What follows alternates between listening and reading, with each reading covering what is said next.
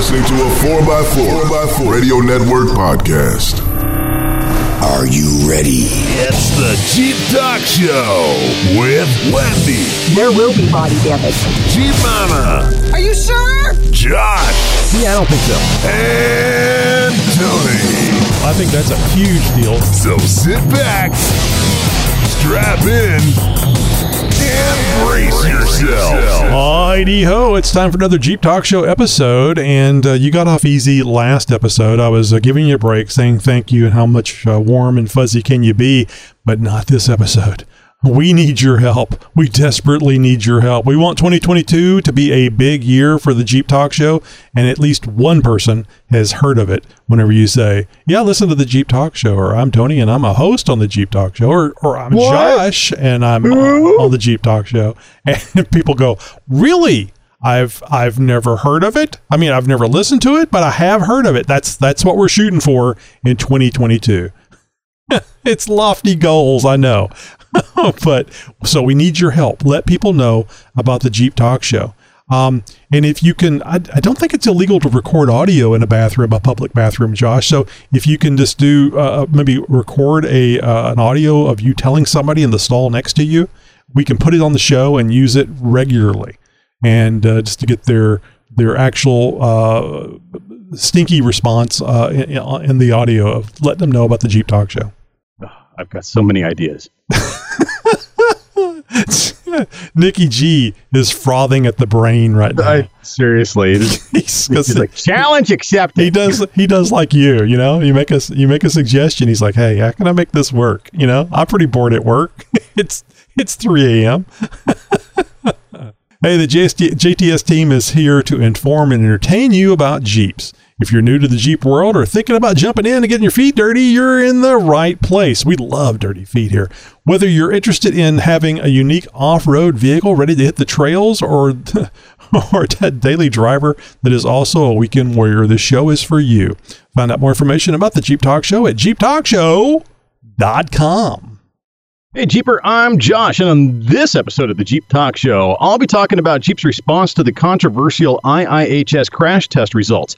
We also hear about how to fast charge your e-Jeep, and later, we're going to continue our deep dive into speaker education. Oh, I was thinking it was like public speaking there for a minute, but I just remembered the prior week's episode.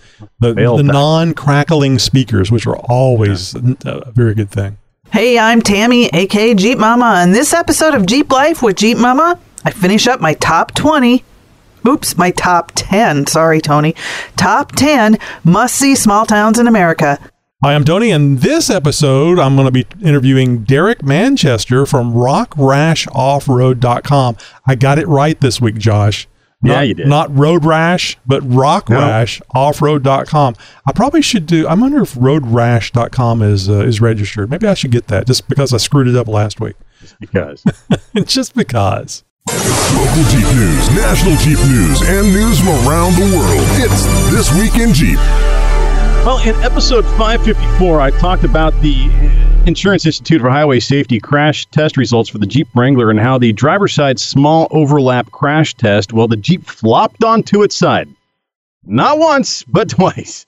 This caused the IIHS to downgrade the Jeep safety rating rank in that category from good to marginal. The IIHS notes that the marginal rating only applies to the four-door Wrangler from model years 2018 to 2021, and the 2022 Wrangler apparently consists of changes that may help it do better. A crash test of that model is apparently upcoming. When Jeep was contacted about whether or not the 2022 Wrangler consists of any relevant safety enhancements, and to explain the tip over, the automaker explained in a press release that, quote, in keeping with our corporate strategy of continuous vehicle improvements, the 2022 Jeep Wrangler is benefiting accordingly. The new Wrangler has yet to be tested by IIHS, but no single test is a determinant of vehicle safety. We routinely monitor third-party evaluations and factor them accordingly into our product development process. We design our vehicles using real-world data. Consistently, strong consumer demand and industry-leading residual values demonstrate that the Wrangler meets or exceeds customer expectations. In other words, Jeep owners know what they're buying and what that means. Jeep has produced more than 873,000 of these vehicles, and by conservative estimate, they account for over 13 billion, that's billion with an M, miles of driving. And from that, there has been virtually no real-world duplication of these results. And in fairness to Jeep, the Wrangler did score good ratings in all of the specific driver injury measurements related to this test, while the Bronco was rated as marginal when it comes to driver lower leg and foot injuries. So even though the Wrangler flopped onto its side like a dying cow during the crash test, the driver was unscathed, whereas the Bronco driver sustained lower leg injuries despite the vehicle staying on all four tires. So basically what that means is that a Jeep is still safer on two wheels than a Bronco is on four. The Bronco driver needed their cafe latte to stay in the cup. And the Jeep driver, well, it was spilled. So that's the reason why the lower Jeep rating. driver said, "Hold my beer" before the test even started. So I haven't studied the data, Josh, but I can predict that they did not put the driver weight in exactly. They probably put in like a standard 170 pounds for the male, maybe 140 for a female driver in the driver's seat. Obviously, the actual Jeep owner would be in the 250 to 300 range, and that probably would keep it from flipping on its side. Well, it's ballast. High side. So also too, I don't know if you recall, and give me a timely reference on this, but the watermelon smashing comedian Gallagher, he had a great idea for car safety. It was Nerf cars, or in this case, a Nerf Jeep. And it was an excellent idea. You'd bounce off of pedestrians, other vehicles, everything, except it was a bad idea when it rained because it would just get really, really soggy. Heavy. It's just in heavy mode. Yeah. Well, as the automotive industry transitions to electrification, there's a need for better and faster charging infrastructure. We actually had to email us about that very topic here recently. Now, with that in mind, Mopar has just announced that they've developed an at-home wall charger. That means that Jeep Wrangler 4xe owners now have a way to top off much faster than before. Last year, Jeep announced that they were working on off-road charging stations for their new Wrangler 4xe, which seemed odd considering they didn't even have at-home version of these chargers yet. Well, today that has all changed. This new Level 2 240-volt at-home wall charger is available in two different configurations, both wired and plug-in. That means if you just want to buy it, plug it into your outlet, and use it, you can. Both versions can supply up to 32 amps or 7.7 kilowatts of power, which is enough to top off the Wrangler 4xe or the Cherokee 4xe in just over 2 hours. That's roughly 6 times faster than a Level 1 charger. For Jeep owners, that will provide up to 21 miles of all-electric power, allegedly, without having to use their internal combustion engines. The chargers are available right away, and while Mopar says that they'll start at $599, I've heard there may be a few dealers out there, if you dig hard enough, offering them for as low as $569. The chargers are also Wi-Fi capable, so owners can keep an eye on the state of charge remotely and even start or stop charging from anywhere with a data connection. The chargers are also smart grid optimized, which means they can reduce energy costs by charging at low rate times. Mopar notes that these chargers will be universally functional within the family and can be had with either a Jeep or Chrysler branded faceplates and are backed by a 3-year warranty. So, Josh, I don't know if you've had a chance to listen to episode 555, our roundtable discussion. If I remember right, it was named Pixie Dust and Unicorn Piss. Great episode to listen to. I'm serious. That was the name. So you're not joking. Okay. No. You have to listen. I mean, just the first few seconds, so it gets you really chuckling. But anyway, we have a roundtable discussion that we publish every Wednesday. We record on Tuesday, and you can be part of that roundtable discussion just by joining our Zoom meeting. Just go to jeeptalkshow.com/contact and see how to sign up for our newsletter so you can get notifications on that. But we had a rousing, long conversation about electric vehicles. Travis is actually considering getting a 4xe because of the cost savings of not only it being electric and not using that to go back and forth to work, but also to the government rebates that they give for the electric vehicles. Oh, right. Yeah. And we had Daniel Bowmaster reach out to us after listening. Bowermaster. Oh, I'd like Bowmaster. It reminds me of the Beastmaster movie. Oh, yeah, right. I saw. I was alluding to at the top of this story that this guy wrote in and he's been working on electric vehicle charging infrastructure. Well, him and his team has been doing it for decades. I think around 30 years. Him himself has been doing it for, I think, more than 12. Yep, exactly. What he wrote in. And so there's a chance we may be able to get this guy on the phone. Well, that's what I was going to say. He's actually going to join us next week on the roundtable discussion.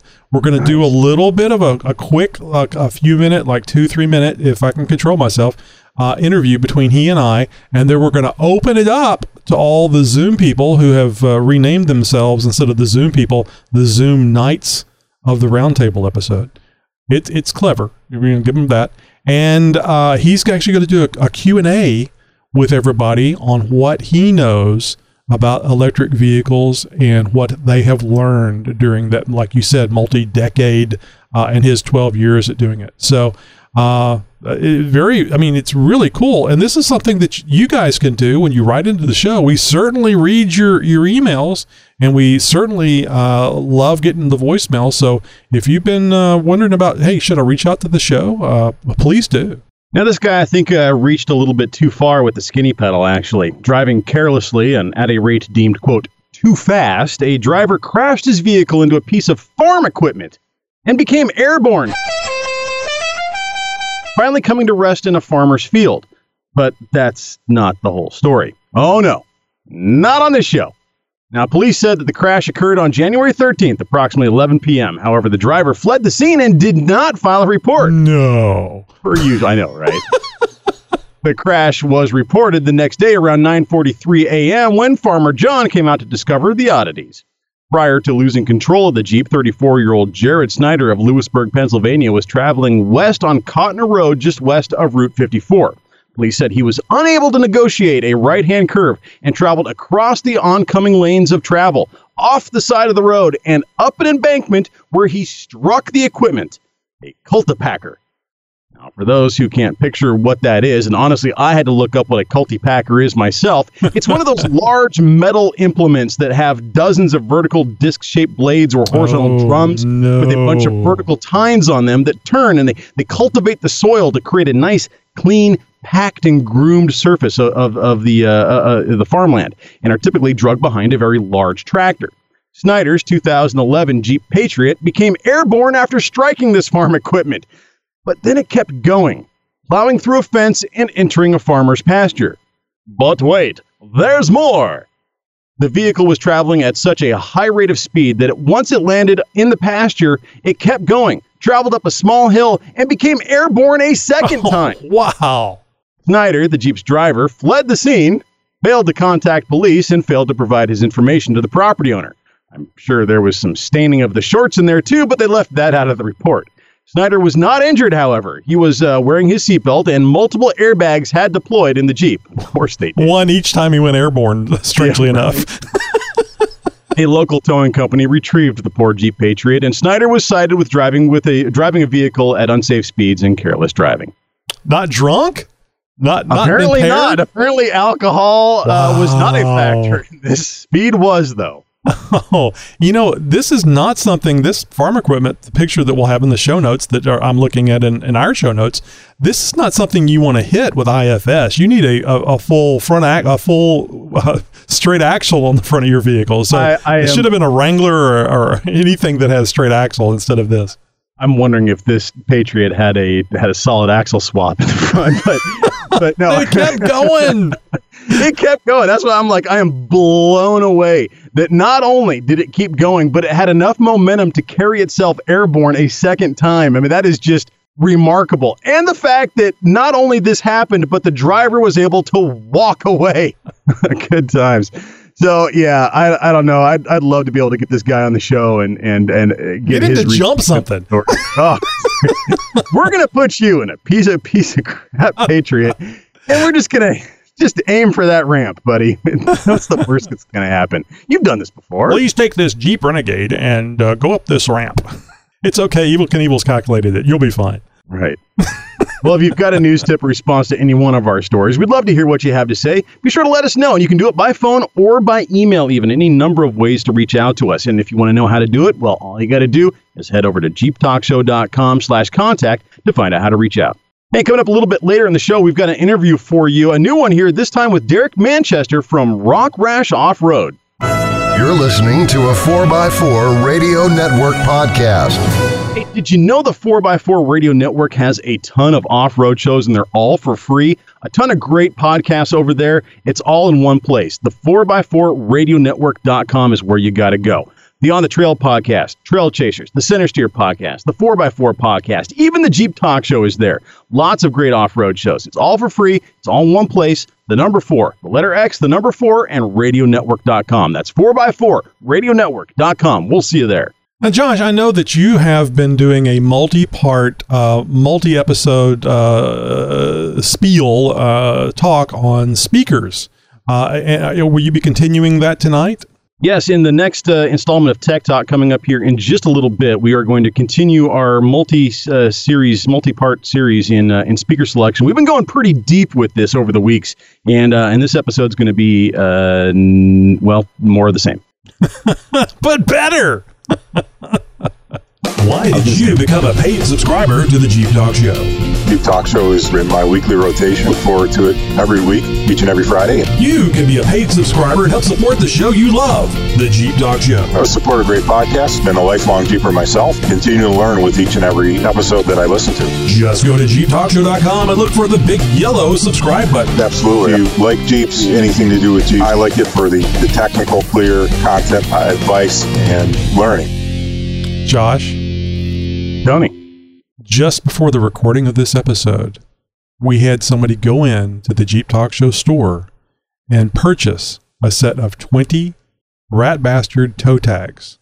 Outstanding. Yep. I wonder if it was our last paid subscriber, the gentleman who I gave a shout out to on the last episode, Randy DeShong. It was not. Oh, all right. Well, screw you, Randy. If you're not going to buy our toe tag. I'm sure Randy's planning on doing that. No, really cool. He had such nice things to say about you, though. I just don't know. It's just really sad to hear you say that. Well, I'm glad that somebody out there has become a new infectious agent, Tony. Yes. And is taking it upon themselves to help spread the word and the infectious disease of the Jeep Talk Show. It's kind of like that whole ducking thing that you've heard other people out there doing to other Jeeps and stuff, but it's much better. It's different because we're the podcast with the bad attitude. Ducks are nice. They're a cute type thing, but we're cute the podcast with a bad attitude.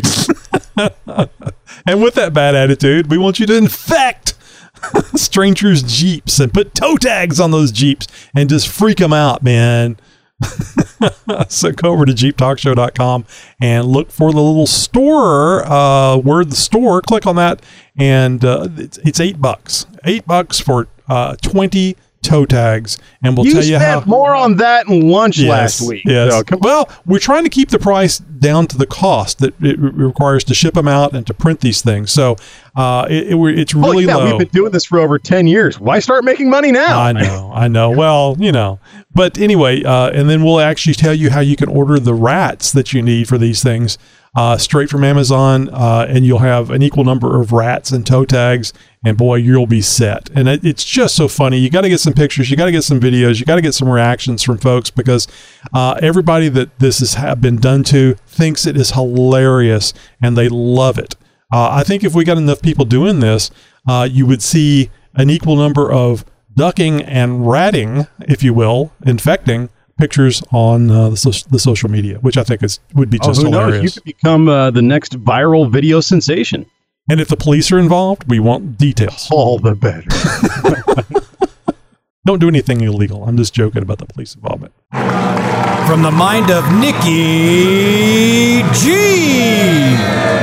Hey, this is Nikki G, and I've got a few things to say about the Jeep ZJ that was stuck in a river in Pennsylvania. Oh, yeah. Yeah, there's a few reasons why they had to hoist it out with a crane instead of just driving it out. Number one, it's been running for about 20 minutes, so it was probably out of gas. Number two, it didn't have the right amount of lift for the tires it had. Yeah, I know, that one wasn't that good. Number 3. It was running for about 20 minutes, so the crank position sensor was probably at the end of its lifespan. Well, that's not why I'm calling. I'm calling to tell you that my boss said he's going to fire the employee with the worst posture. Yeah, I got a hunch it's me. All right, boys and girls, I'll chat at you later. And you have a good one. Bye.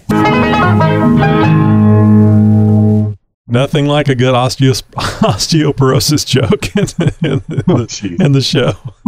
Go with scoliosis, but that'll work. Scoliosis, yeah, that's a good one. That's not gender specific, too. You got tech questions? Boy, do I ever. We have answers. Oh, that's good, because It's Tech Talk with Jeep Talk. Yahoo! Now, Josh, I've seen a few tweeters in my life, and that's kind of a normally small tweeter that I'm just going to tell you.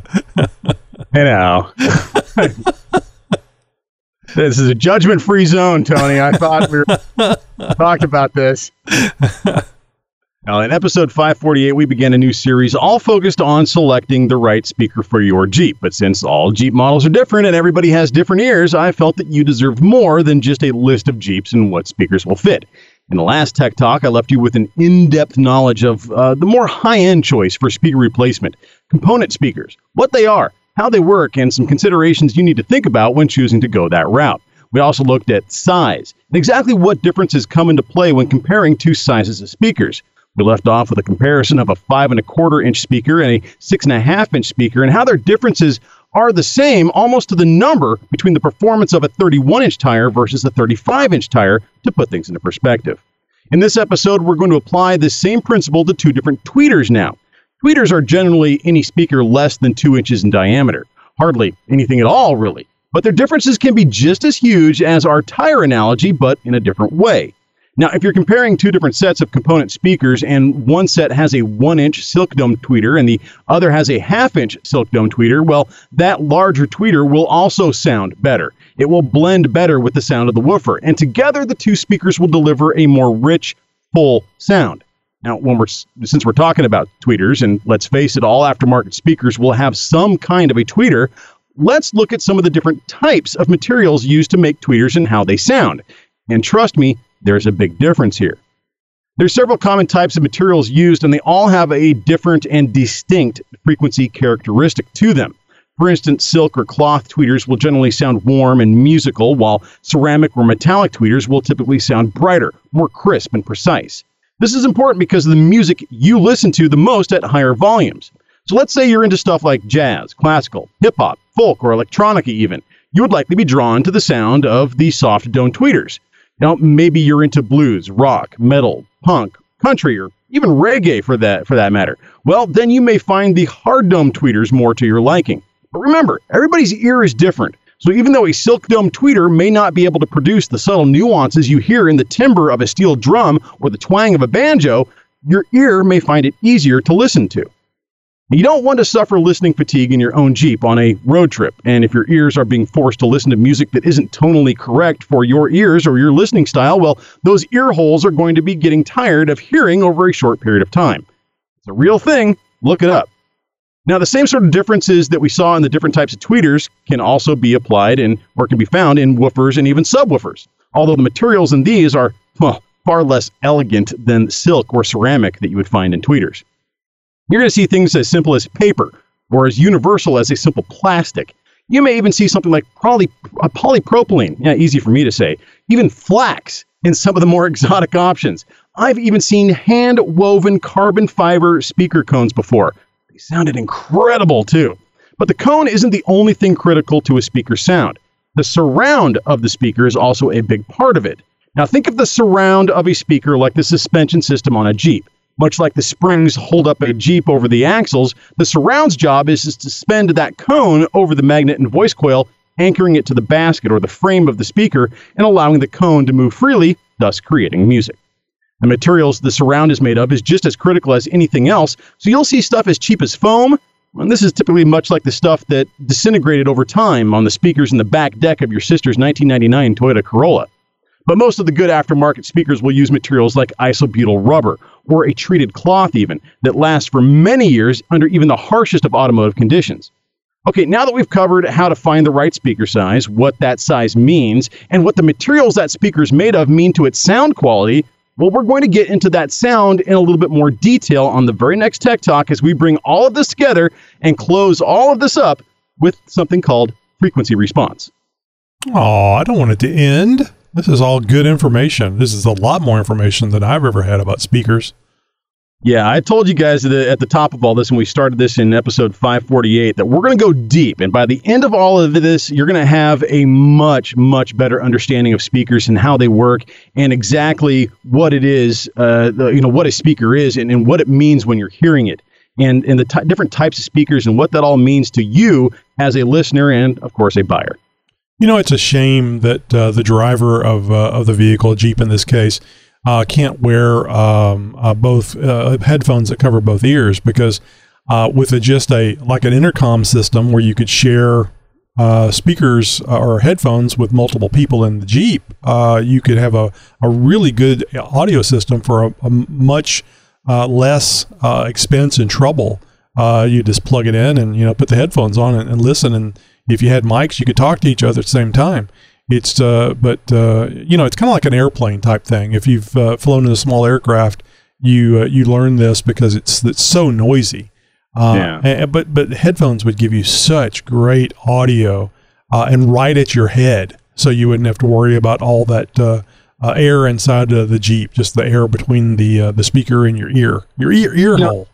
Tony, when we were at Hidden Falls Adventure Park in Marble Falls, Texas, back in September of 2021, there was a group of truggies that were coming in as we were going out on the last day that we were wheeling there. And I don't know if you noticed, but they all had those sort of headset communication systems. There was a group of three or four did not of these notice vehicles, and each and every one of them, the driver and the passengers all had headsets. And so it was kind of like, it was like race tech, essentially, and that kind of stuff. But your analogy to something like a small plane or a helicopter, the aviation headsets and stuff like that, it reminded me of that. I was like, wait a minute, I just saw something very similar to that recently. And that's right, that's where it was. So yeah, you're kind of jogged my memory there and stuff. And they all had, I think, single ear headphones. They're kind of like the headsets you see on the sidelines at a football game where the coaches are wearing them. Got a big headphone on one side and a boom mic that comes down in front of your face. And then the other ear is open to hear what's going on around you, the engine and, that sort of thing, warning sounds, all that stuff. Well, it's great for communication. For GMRS or even CB. But I think that you would be the ultimate wheeler if you and any occupant inside your truggy had a set of David Clarks on, and you were, because you can cover both ears if you're off road. It's just the on road type thing. Oh, it's dawned on me with the Uconnect thing where you get warned about upcoming ambulances or whatever. Maybe you can cover your ears now because right, yeah, because you got a warning. They had to do that rumbler thing because people had their stereo system on so loud they couldn't hear the ambulances anyway. Yep, I don't think David Clark's, but they're knockoffs. So Josh is actually showing me on the Skype video that you guys can't see the David Clark's, but you can look up David Clark's. But that's a substantial boom on that thing. That's it really is. That's worth the $600 that you have to pay for those, and that was 1980 prices. So, and these are straight out of 1982. But judging by the split pea soup green of the cans and the boom mic, like all that. It's like the expensive shoes, the women's shoes with the red on the bottom. I forget which ones those are now, but the high heels and the whole bottom of the shoe is this bright red, which just really stands out. But it immediately identifies the brand and the status of it, and I think that's why you see that weird green on there. That's a David Clark. He really knows how to pilot. I was going to say, aviation communications, I know exactly what you're talking about. High heel shoes? Yeah, I not know. So much. Same here. I just know it's just my favorite color. It's got the red on the bottom, but it really stands out and it doesn't really seem to fit whatever the color of the shoe is. Anyway, I'll take this moment to announce a new fashion segment that the Jeep Talk Show is going to be spearheading. Too funny. Well, as far as segments go, if you have anything to add to this segment, or maybe you have a question for Tech Talk, please just jump over to jeeptalkshow.com/contact. That's our website. That's our page where you get all of our information and find out how to reach out to us. Well, you can use that, find out how to send a direct message to me. And who knows, maybe your next suggestion will end up on the next Tech Talk. In episode 442, we spoke with Sean P. Holman of Motor Trend. I've raced in the Baja 1000. I've been all over the world, testing everything from Range Rovers to Ford trucks, everything in between. Just it's been an amazing journey. John just bought a new JL, but was it the right color? In gray, red was in the running. I told this to Mark Allen. I said, bring back flame red. Yes. The firecracker's just a little too orangey for me. Your argument is it wasn't red enough. I'll 100% support that. The Jeep Talk Show has well over 400 past episodes for your entertainment. That was a good interview. You guys go back Over and listen. 550 now since that promo was made. Yep. From around the world. Or from your city. And sometimes just down the street. Howdy, neighbor. It's the Jeep Talk Show interview. Alrighty ho, boys and girls, it's time for another Jeep Talk Show interview. Tonight we're going to be talking with Derek. Derek has owned Rock Rash Off-Road for 7 years. Rock Rash specializes in aftermarket LED for all Jeep Wrangler owners. Headlights, taillights, fog lights, rock lights, whips, and general off-road lights. They are a family-owned and run business. Often you will see Derek with his family at miscellaneous Jeep and off-road shows in and around the Great Lakes area.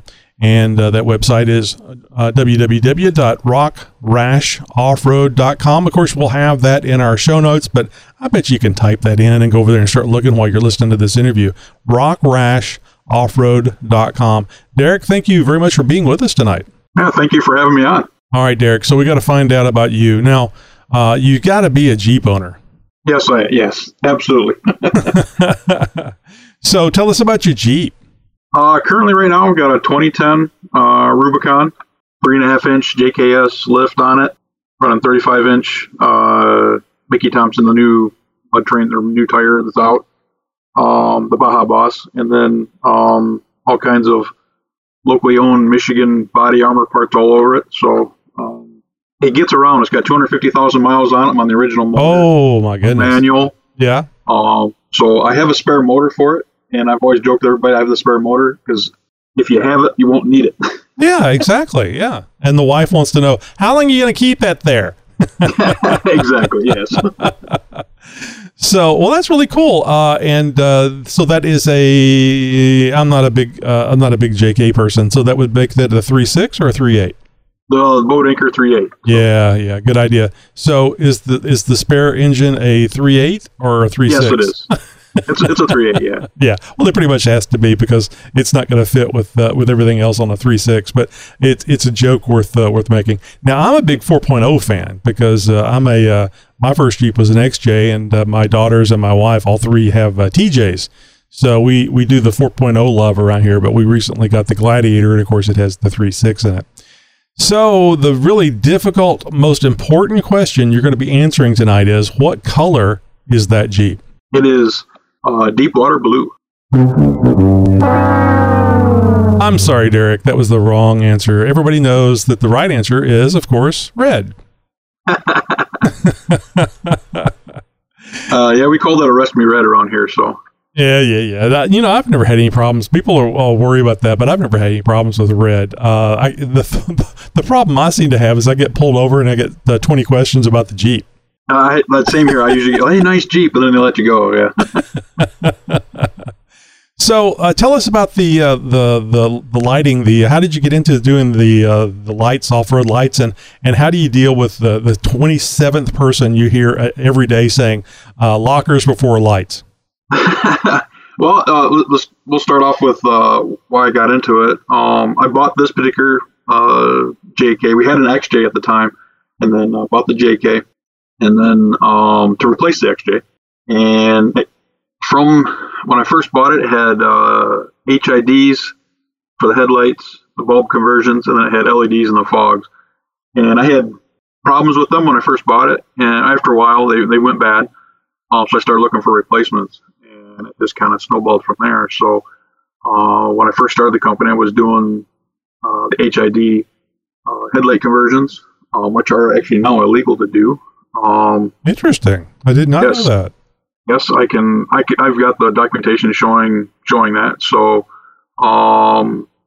it's one of those things. If you find an officer who knows the code, they'll write you up on it. And we've had a few people here in the Michigan area have been caught on it. So, but it only takes that one officer. But anyways, so I started doing that, and got involved in the local clubs around in the area, and people want to know what I had, and so I just started buying and selling. So, and it just kind of snowballed from there. It was just a little side hustle, which is worked into basically a part-time job now. So I had to have the website, and I had so many products where people are asking me, stats on products, and that's the reason my website started, because I can keep track of all my got 60 plus products I think on the webpage. Maybe not all of them are on there, but and it just just one of those things that snowballed into what it is right now. So what is your best seller? Lights, I'm sure, but it jumps. I've got the halos are a big thing. I've got some for the JKs, the Pearl tail lights. They've got the big backup light in them. The Apollo series of headlights, the bright ones that I have for the 7-inch lights for the JKs. Of course, we got stuff for JLs, and I got anything from CJ, JK, or TJ, JK, JLs, Gladiators, YJs, XJs. I've got all kinds of stuff for all the other body styles. So. Now, I have a theory. I see that they're here on the website at rockrashoffroad.com. Of course, I had to notice the XJ and YJ little section there that I haven't clicked on yet, but I clicked on the JL Gladiator 2018 Plus section. Now, I have a question for you. I have a theory about why the 9-inch LED headlights are so damned expensive. Can you tell me? And I'm not just talking about your prices. I mean, just everybody selling them. The prices are just sky high. I mean, Jeep wanted $1,000 for them. But aftermarket, to me, it shouldn't be $1,000. Well, it's tooling, and all the R&D and everything that goes into everything. Just like anything new, they're more expensive. Eventually, they'll start coming. They're actually, some of them are coming down a little bit right now. Shipping costs right now, unfortunately, is going through the roof. Oh yeah. Not really seeing the cost to consumer go down right yet, because the cost on some of the lights are starting to come down, but the shipping is doubled or tripled in some instances. So, I think it's just a new thing with the 9-inch light. There is light output. There's no real difference between a 7-inch and a 9-inch. It's just looks. All right. Because like on your Gladiator JLs, some of that light actually hides behind the grill. So. Well, that's not good at all. That's not useful at one bit. If you measure it, some of it does hide behind the grill. That's where you get the big difference between the 7 and 9. It doesn't bother me. I saw quite a few of the 7-inch lights with the bracket kits. Lots of JL and Gladiator owners up here versus the more expensive ones. So yeah, that's what I've installed on mine. Is just got some 9-inch to 7-inch brackets and a set of the same headlights that we've been using in the TJs here. And my God, they were so happy when I put those lights in the TJs, because, well, you remember how great the lighting was in the XJ. So, hey, that might even started this, right? Because you couldn't see a damn thing. Yeah. And see, the funny thing is, everybody's like, well, the JK lights are really terrible. I've had the fortunate experience where I've never had the factory JK lights. I always had the HIDs, and the HIDs were actually really nice. But. Yeah. I mean, you don't know what bad lighting is until you can't drive too fast in XJ, because you don't want to blame. You don't want to blow the flame out. Yeah. I did have a TJ, but it was a 4-cylinder TJ, so it didn't go very fast. I didn't need that light out front. Yeah, no, just bounce off the cows. I got you. So, yeah. Well, yeah, and of course, this is LED lighting, and of course, we've been talking about headlights, but you also deal with tail lights and even these often maligned spare tire halos, which I think is a great idea. Yep, those. I saw quite a few of those at the shows and stuff. I mean, people like them. Obviously, you can't be driving on the road with them on, but everybody likes them. Yeah. Oh, yeah. Nice and flashy, and they've come out with a couple different designs here the last couple of years, and I try and keep obviously the newest ones out. So I've got some the double halo ones that spin and do all kinds of crazy things. So now I've noticed that you have not only a few light bars, but also the round lights, which I really like, because that's back whenever I first got into off-road and just noticing the off-road trucks and things. It was the KC headlights back in the late 70s, early 80s, and everything was round. So if you saw an off-road Jeep or truck or whatever, they had the round light. So it's kind of a retro feel, but it almost feels more off-roady to me than the bars. The off-road lights, those lights I have, size comparison, you ever seen the fog lights that are on the stock ones are on the TJs? Right. They're the same size, they bolt right up and wire right in. So I've had plenty of people, like the TJs love those, because they run off they don't pull the amperage, so they just plug them right into the obviously you can't be driving them on the road because they're not DOT, but well, you'd be so surprised. I remember, during the time of year where I think the time had just changed, the time had changed, and I'd be going to work with when it was dark out, and you'd see these brodozers driving on the road with their 55-inch LEDs in the middle of Houston traffic on the highway. So, just this. It's been a while since I've been in Houston, but yeah, I could see that. Everybody saw that. You couldn't help. I never minded using the lights to make a point to somebody, like get the hell out of the way, or what the hell are you doing? And just light them up like a Christmas tree. But I didn't have them on very long because I wanted the cop to go, where the hell did that come from? Right. And then leave them off. Don't do it turning on again, because now he's watching. So the big thing, especially with the JL and the Gladiator, are the tail lights. I mean, again, it's all part of that $1,000 LED lighting package on the JL. So, but you actually have some tail lights for the JLs and the JTs here that are nowhere close to that $1,000 price tag. Correct, right? Yeah, the JTs I just got in. I've been waiting for them I've been bugging them for 2 years, ever since the JT came out. They just finally came out with some. So the only thing they don't work with right now that I know of, and I haven't messed with, is the ones with the lane departure. Right. The ones with the radar, they're in the taillights. I haven't gotten my hands on one to check to see if the radar can transfer or not. I don't know yet. So that's the only thing. That's the biggest question I get when people go buy them, is if the sensor fits in there. So. Oh yeah, yeah. So I think that was the explanation as to why they stuck way the hell out there, which seems so strange on an off-road vehicle to make something that sticks out like that. But I believe it was the lane departure technology that they had in there. They wanted them out there kind of like bug eyes. So, but makes sense. Yeah. Now there seems to be and you've been doing this a while. There seems to be a desire for blacked out headlights and tail lights. That's not so much the way I want to go. I mean, I think if it's blacked out, you don't get as much light out of it. I would assume that I think the blacked out taillights are all you have for the JT Gladiator right now. Do you see a lot of people wanting blacked out lighting? Well, yes and no. Obviously, it's all in preference. And then some states, I believe it's Virginia, I think it is, but hold me to that. But you can't have the blacked out taillights down there. They don't allow it. You got to have the clear ones. So, the good thing about the lights that I have, the lens looks like it's blacked out, but it's actually the outside lens like you'd normally see. Everybody would black them out or whatever. These lenses, the picture doesn't really do justice on the website. The lens is actually clear. The inside lens that actually projects the red, that light is blacked out. So you still have a white backup light on these things when they're on. Ah, that's handy. Yeah, that's good. So you still have the white.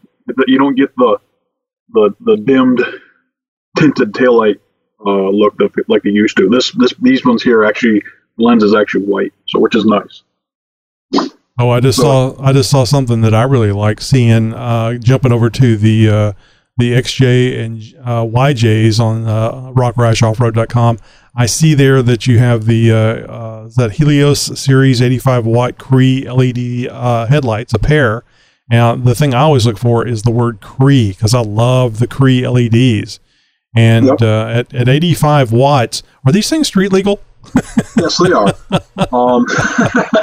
Because I think you make more sales if they're not. They are legal. All my headlights and taillights are all legal. I get lots of questions for those. Oh, I bet.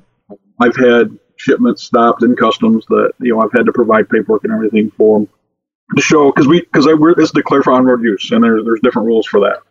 The off-road lights, they don't care.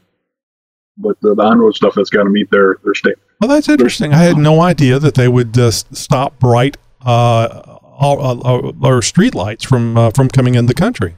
Yep, I had a set that I had to call the manufacturer and get the paperwork from them. Because when they ship it, whether they provide the paperwork or not, I don't know. But this time I had to provide paperwork showing that they were meant for on-road use only.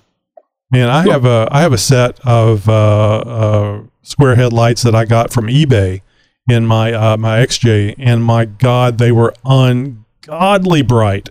I actually had to put a dimmer, an LED dimmer on them. But the cool thing is now I can adjust my brightness on my headlights. Yeah, that's the one thing that another question I get. I can just buy something off of eBay or Amazon or whatever. Well, you don't know what you're getting. No, you don't. Everything that I get has been, we test it, make sure that it's not junk and garbage. I don't want to carry anything that's junk and garbage because I don't want to deal with the warranty and everything like that. So we put on our lights, we put a lifetime warranty on them because people are worried about warranties, whether is it going to be good in a year or is it in 2 years or whatever. So we back it up. So obviously, as long as I have stock in, I'll send out stuff and take care of people. So the big thing right now is keeping lights in stock. That's that's good. Industry-wide problem. Oh, you're talking about getting them. I thought you were selling too many of them. That was the reason why you didn't have them. But yeah, if I go do a show or something like that and we get wiped out, then I've got to wait a couple months to restock it. But luckily, manufacturer that I use, they do us right and take care of us too. Good. Well, I was going to say you'd have to get a little one of those flat bottom boats and go out there offshore and start checking out containers with all the ships that are waiting offshore to deliver stuff. Well, yeah. The good thing is that we've never ordered via sea freight. So good. Just air freighted everything over, so my stuff doesn't sit over there. And I know a couple of competitors that have been bit with their stuff sitting. Because we're a small company, I can still do it that way. I don't need I don't need a semi-load of stuff yet. So. Oh, but that would be a horrible problem to have, wouldn't it? Yes, absolutely. Have to be shipping in tons of lights. That's cool though. So one day we're getting bigger. So one day. So let's see what I was going to ask you about. Now I know some of the CAN bus systems can be a problem for headlights, or at least that's my understanding. And how do you handle some of these lights that are not set up for a CAN system? The good thing about our lights is that all the anti-flicker and EMC is built in. Unlike what you buy from Amazon and eBay and stuff that you might see that they have to plug in an anti-flicker box or something like that to take care of that or remedy that. We found that there's a big reliability issue with those external boxes. Back in the day when the lights first came out, that was their quick fix to keep the lights from flickering. So, but now like I said, the manufacturer I deal with, they built it all internal, and we've never had a failure with that. So, good. Which is awesome. So, yeah, it is. So I see that you carry the spiral whips, the ones that light up. Would you say that's primarily a side-by-side purchase, or do you see people putting these on their Jeeps? We see quite a bit of people putting them on their Jeeps. Ours have got a quick disconnect, so you can take them off. You don't have to worry about them flopping around or something like that, so that you can take them off the vehicles and stuff. Currently, right now, I only have the 5-foot ones. I can get 3 and 4-foot ones. I just got to order them. And it's just more of where am I going to store some of the stuff? I'm to the point where I'm overloaded almost sometimes. But yeah, you see a lot of them on the side by sides, but a lot of the people with the Jeeps like them. When we go down, over here in Michigan, we go down to like Tennessee and stuff and do Great Smoky Mountain Jeep Invasion down there. That's a different crowd that they pull down there, and I saw a lot of that stuff down there. So often, not so much here recently, but quite often, I will come up with $1 million idea that I like to share with our guests, and I kind of alluded to this at the beginning of the interview.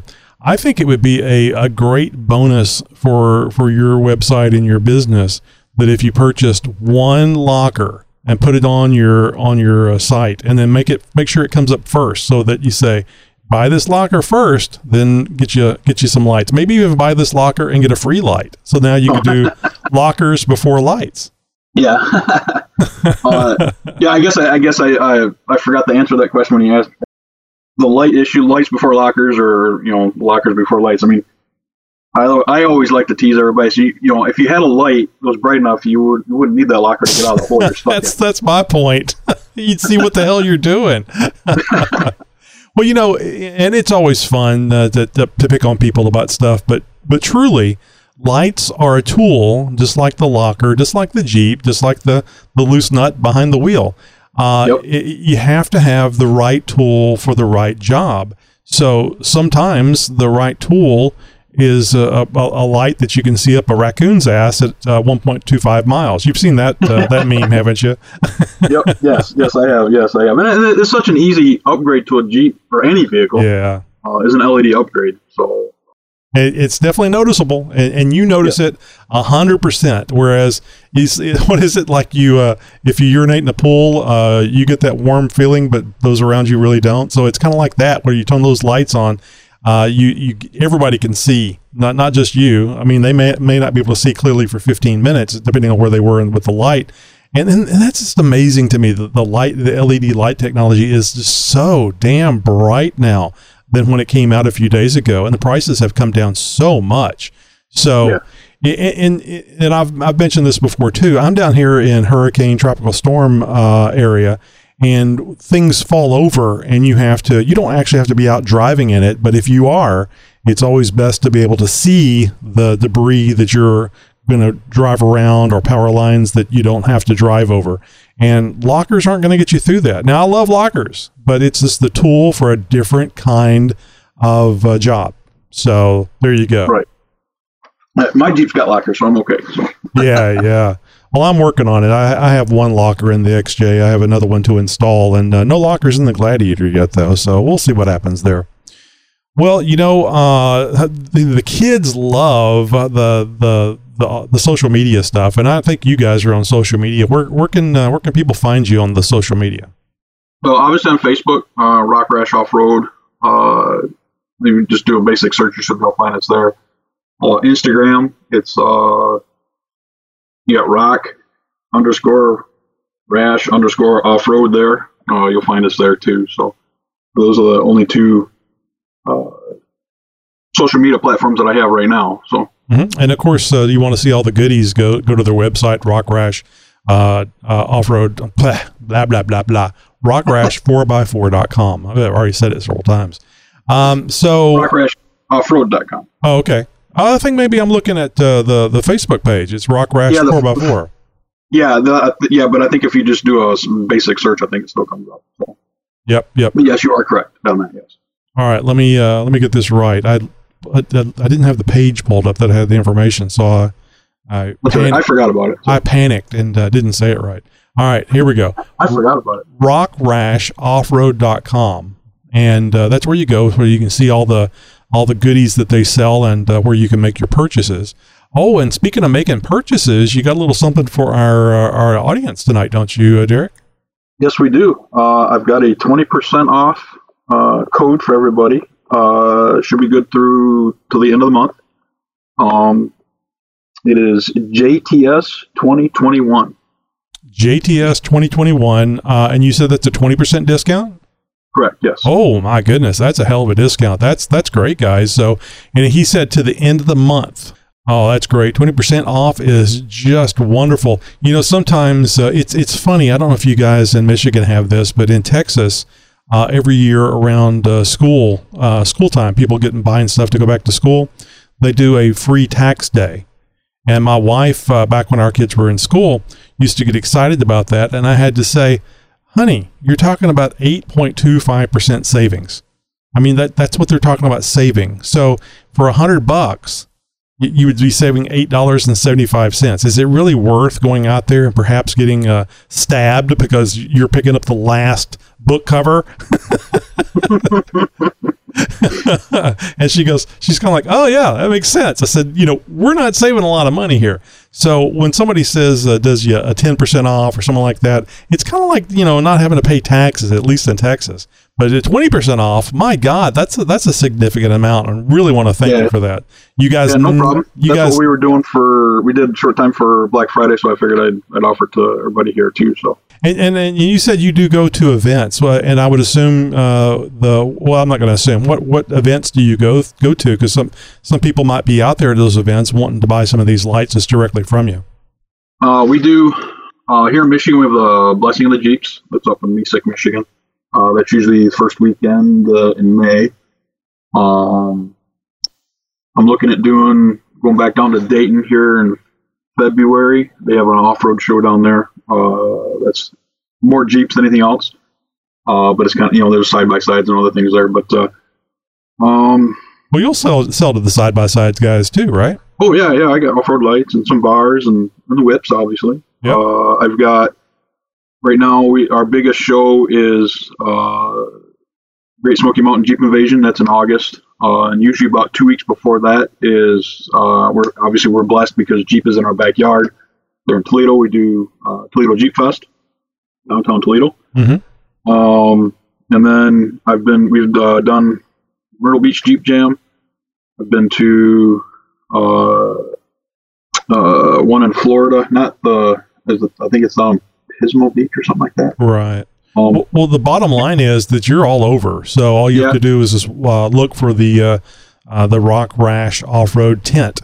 Are all of them blue? I see that it's a blue one in a little pop-up tent for on the Facebook page. Correct. Yeah, it's to match the blue Jeep. Oh yeah, not red, but it's blue. Yeah, well, it's not a great color, but it's okay. I see what you're saying. So it's Rock Rash 4x4 on Facebook, and I think there's some dashes. If you just do a search on Instagram for Rock Rash 4x4, I think you'll find it. And of course, the main thing you want to be able to find, and of course you can find the social media if you go there, is rockrashoffroad.com. Don't forget JTS 2021 discount. Derek, I can't thank you enough. I'm glad we finally got you on here. We missed you last time, but we got you on now. So thank you very much for being with us. And I hope 2022 is going to be a great year for you and your family and, of course, your company. I certainly hope so. We were obviously a little worried with the pandemic and stuff here going on here the last year and a half or so. But the Jeepers have all stepped up and sales have been up. So hopefully we can keep her going in the right direction here next year also. Well, thanks again to Derek Manchester for coming on the Jeep Talk Show from Rock Rash Off-Road. Talk about all the cool stuff you can get for your Jeep over at rockrashoffroad.com. And Tony, I think these guys may have a bigger addiction to Jeep lighting than even you do. Well, it's hard to believe, but I think you're right. Hey, do you have an idea for a guest? Maybe you work in the off-road industry, or you know somebody who does. Maybe you yourself would like to be a guest on the Jeep Talk Show. We always are saying that everybody has a Jeep story to tell. We want to hear yours. Go to jeeptalkshow.com/contact right now and share your idea for our next great guest. Who knows? It could be you. Are you living the Jeep life? From mall crawlers to weekend warriors, from daily drivers to weekend wheelers, it's all about the Jeep life, and it's all good. It's time for Jeep Life with Jeep Mama. Hey, Tony, Josh, and Wendy. On the last episode of Jeep Life with Jeep Mama, I shared my top 10 must-see small towns in America, but I only shared number 6 through 10. So now it's time to finish up the top 5. We're going to start with number 5, Bar Harbor, Maine. You know, after visiting Salem, Massachusetts, we took a cool ride up the coast to Maine. It was an amazingly beautiful drive to Bar Harbor. And on a perfect summer day, it would be great to take your Jeep up here for a leisurely topless Jeep ride. However, Bar Harbor is not a Jeep or off-roading town or even an area that I could find. But for me, it was so amazing to actually be in Maine. I never thought I would get up to Maine. There's a lot of cute little shops and great food. And a must-see right next door to Bar Harbor is Acadia National Park with some most amazing views. One of the cool things that happened to me while I was in Acadia National Park, my sister and my niece and I were there, and just out of the blue, my sister's like, Tammy. And I'm like, oh my God, my niece fell in the ocean. And no, there's my uncle, who I hadn't seen since I was in high school. He lived in California. My aunt and uncle just happened to be in Acadia National Park at the same time we were in Acadia National Park in Maine. Who knew? Anyway, it's a cool little story that I love to share. Number 4, Winslow, Arizona. It's a fun little stop along Old Route 66 or Route 66 with a great shops and a place where you can take it easy. The town has made a special effort to make this town stop special. The town was made famous by the Eagles' hit Take It Easy, a must stop at Standin' on the Corner Park from the lyrics of the Eagles' hit. Winslow is about a 3-hour drive from the Grand Canyon and about a 1.5-hour drive from Sedona, Arizona, home to several Jeep off-road trails. One of them, the Jeep Badge of Honor Trail, Schnebly Hill. And it's a super easy trail. And then they also have Broken Arrow Trail, which I did. You can check out my YouTube channel. There's a link to the video in the show notes. They also have Ancient Ruins and Soldier Pass. Some cool Jeep trails there.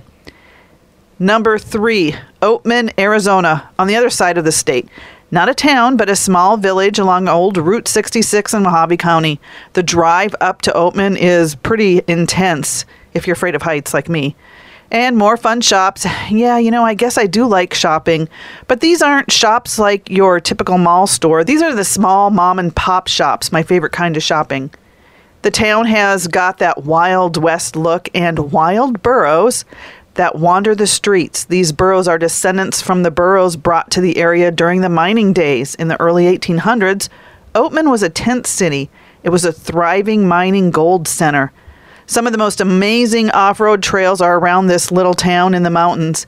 The trails in and around the area are some of the toughest trails in the United States. It's the best kept secret of off-roading.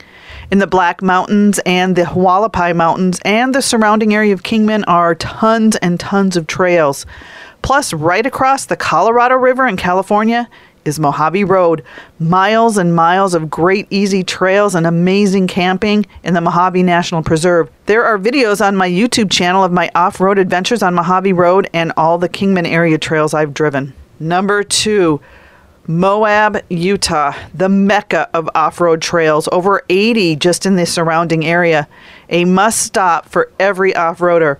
However, you don't need to be an off-roader to enjoy Moab. There's so much beauty to see there. Arches National Park, Canyonlands National Park, the Colorado River. They have 3 scenic byways. One of them is Utah 128, and it's absolutely breathtaking along the Colorado River. There's also Dead Horse State Park and nearby ghost town, Cisco, Utah. And the number 1 must-see small town in America is Saguache, Colorado. Located in the San Luis Valley, and it's home of the original Jeep Rescue League in the heart of the Rocky Mountains. A must-see. There are several vintage and antique Jeeps on display, along with some cool military vehicles. The headquarters is also home to several military exhibits inside their museum. Nearby this small mountain town is Elephant Rocks and Natural Arch, just a short drive from Del Norte, Colorado. And Del Norte is settled along the Rio Grande River, which is a great place for some fishing. About an hour's drive is the Great Sand Dunes National Park and Zapata Falls. And there's a fun off-road trail in the Sand Dunes National Park up to Medano Pass, where you can see some amazing views. Nearby is Monte Vista, home to the Crane Festival, where you will find more 4x4 trails. Just a short drive from Monte Vista is the trail Bishop's Rock, as well as trails that will lead you to Elwood Pass. The Gaia GPS app is going to help find these trails for you because this is another little best kept secret in America. There's a Jeep adventure in all directions from San Luis Valley. You have Chinaman's Gulch Trail, which there's a video of me on this trail, and Carnage Canyon Trail, which actually is only for the serious rock crawlers. That's just over Poncha Springs Pass near Buena Vista, Colorado. Another mecca of fun overlanding. You also have Wheeler's Geological Area, which has some of the most fantastic geological formation views in the Rocky Mountains. A great place to go is the San Luis Valley, my number one pick for my most favorite small towns in America. There are links to some of these places on my blog at jeepmama.com, and there's going to be a link in the show notes for that blog post. Next week on Jeep Life with Jeep Mama, my top 5 mods you should not buy for your Jeep Wrangler. You know, I'm kind of disappointed that the Jeep Mama didn't mention my little hometown, but that's okay. I'm sure she didn't mention yours either. No. I'm really curious about what next week the mods that you should not buy for your Jeep. That's going to be interesting. Probably the eyelashes are on that list, I'm sure. For the Jeep, right? Yeah, right. Now, how does Tammy's Jeep life compare with yours? We're always looking for Jeep stories, so contact us and let us know what your Jeep life is like. Just go to jeeptalkshow.com/contact to find out how to reach out. Hey, don't forget about our newsletter, Jeeper. We want you to sign up for the Jeep Talk Show newsletter. Just go to jeeptalkshow.com/contact. You're going to find a link to click and sign up for that newsletter. You're going to get it just once a week. That's only one email a week that you're going to see from JTS. And don't worry, we're not going to spam you, sell your information, anything like that. And it's chock full of great information about what's coming up on the show. Inside information about interviews, giveaways, things like that, what's happened on the show, and of course, how to join in on the fun. You want to be a part of the recording of the very next Jeep Talk Show? Well, sign up for our newsletter, and we'll see you on the next episode. That's it for this show for this week, my fellow Jeeper. Until next week, be sure to engage the show by giving us a call sometime. And as always, thank you for listening to the world's most downloaded Jeep podcast. What the French toast? Shut the front door, you lit liquor. Podcasting since 2010. Reminds me of that gum commercial. I can't remember what it was. That's where I got it. Yeah. It was Orbit? Yeah, I think you're right. It was so strange.